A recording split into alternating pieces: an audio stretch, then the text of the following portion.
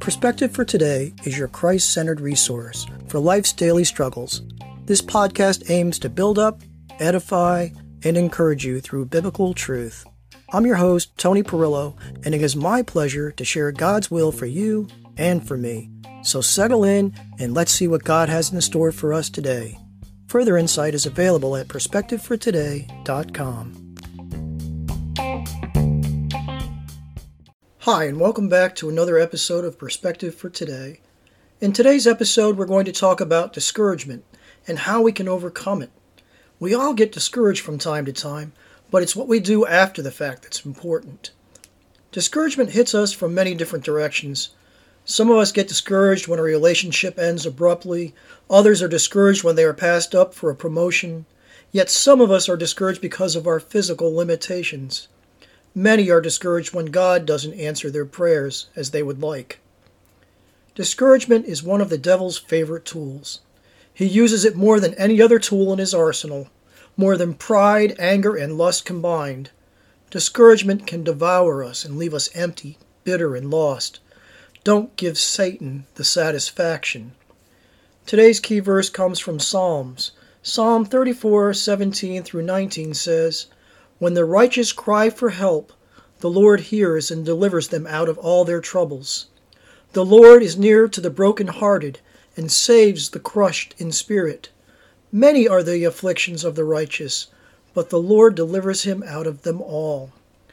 When discouragement and disappointment enter our lives, we should turn to the Lord.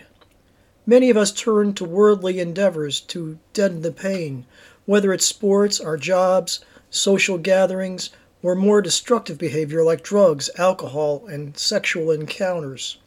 Biblical examples of discouragement can be found throughout Scripture. One example is Peter when he denied Christ. Peter starts out really great. He tells Jesus he'll follow him to the ends of the earth. In Luke 22:33, Peter said to him, "Lord, I am ready to go with you both to prison and to death."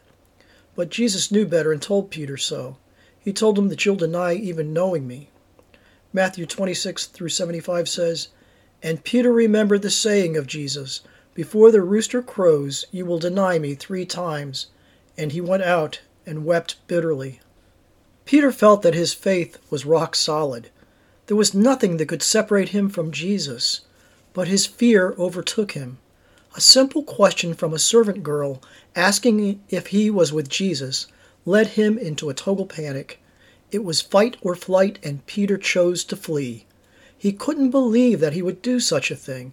He thought he had the courage and the strength to follow Jesus.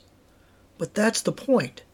Peter didn't call on God in prayer and ask for the strength he needed. He tried to go it alone, and he failed miserably. Total discouragement. There are many Peters in this world, Christians who feel their faith is rock solid, that nothing could ever cause them to waver, doubt, or deny their Lord and Savior. Yet, when adversity comes, many will fall short. Proverbs 24:10 says, "If you faint in the day of adversity, your strength is small." The pandemic that we are currently going through has caused many to be discouraged. Discouraged because they've lost jobs, loved ones, and the ability to socialize the way they want to. This time in our history has been hard on everyone. So what can we do to overcome our disappointments and not let discouragement overtake us? First, we just have to admit that we are discouraged. Denial doesn't help things, and it will hinder our spiritual growth. When friends and loved ones ask how we're doing, do we tend to have a knee-jerk response and say we're just fine? It's okay to say you're not okay. We need to take off our mask and be real about what we're going through. John 8:32 says, "And you will know the truth, and the truth will set you free." Next, we need to identify exactly what we are discouraged about. We have to get beyond the emotional and get to the root of our hopelessness. If we're feeling down, something brought us down. So take a pause to identify the cause. John 16:13 says, "When the Spirit of truth comes, he will guide you into all the truth, for he will not speak on his own authority, but whatever he hears he will speak, and he will declare to you the things that are to come." After we've identified the cause of our pain, we need to meditate on God's Word. In His Word we will find peace and comfort. His Word will bring clarity to our situation. Through His Word we will have the strength to endure all things. We need to make His Word a part of who we are. We need to commit it to memory. Proverbs 4:20 through 22 says, "My son, be attentive to my words. Incline your ear to my sayings. Let them not escape from your sight. Keep them within your heart, for they are life to those who find them, and healing to all their flesh." As always, take it to the Lord in prayer. Ask Him to reveal what He wants to teach you through this. God never wastes a hurt. The Apostle Paul made this readily apparent in his letter to the Corinthians. 2 Corinthians 1:8 through 10 puts it this way, "For we do not want you to be ignorant, brothers, of the affliction we experienced in Asia. For we were so utterly burdened beyond our strength that we despaired of life itself.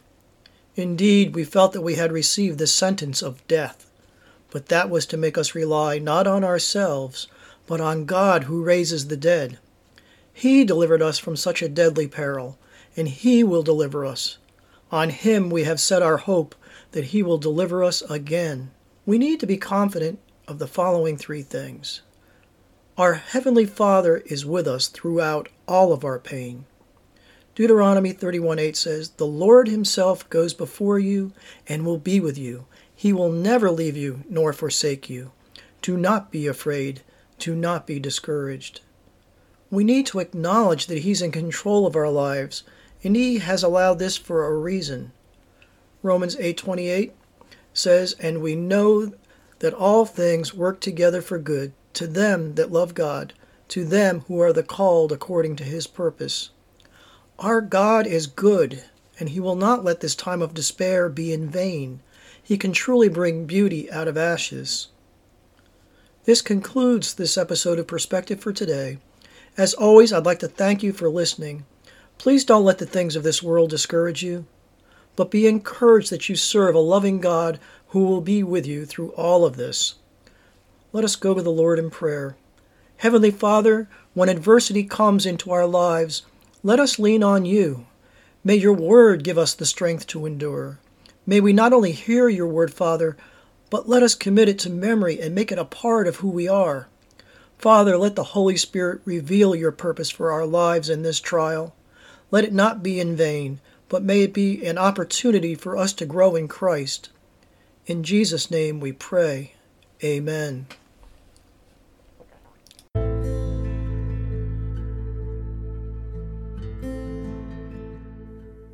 Celebrate Recovery is a Christ-centered 12-step recovery program for anyone struggling with hurt, pain, or addiction of any kind. It is a safe place to find community and freedom from the issues that are controlling our lives. Celebrate Recovery is available in 29,000 churches worldwide. I have seen firsthand how CR can take a life that is broken and out of control and turn it into something God can use for His glory.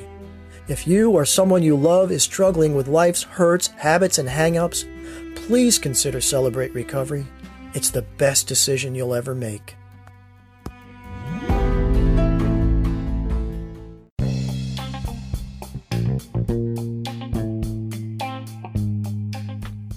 You've been listening to Perspective for Today, your source for positive and uplifting messages. Just remember, God has a plan and you're a part of it. For more positive and insightful articles, please visit our website at perspectivefortoday.com. Just remember, when you're at a loss, look to the cross. Have a blessed day every day, and we hope to see you soon.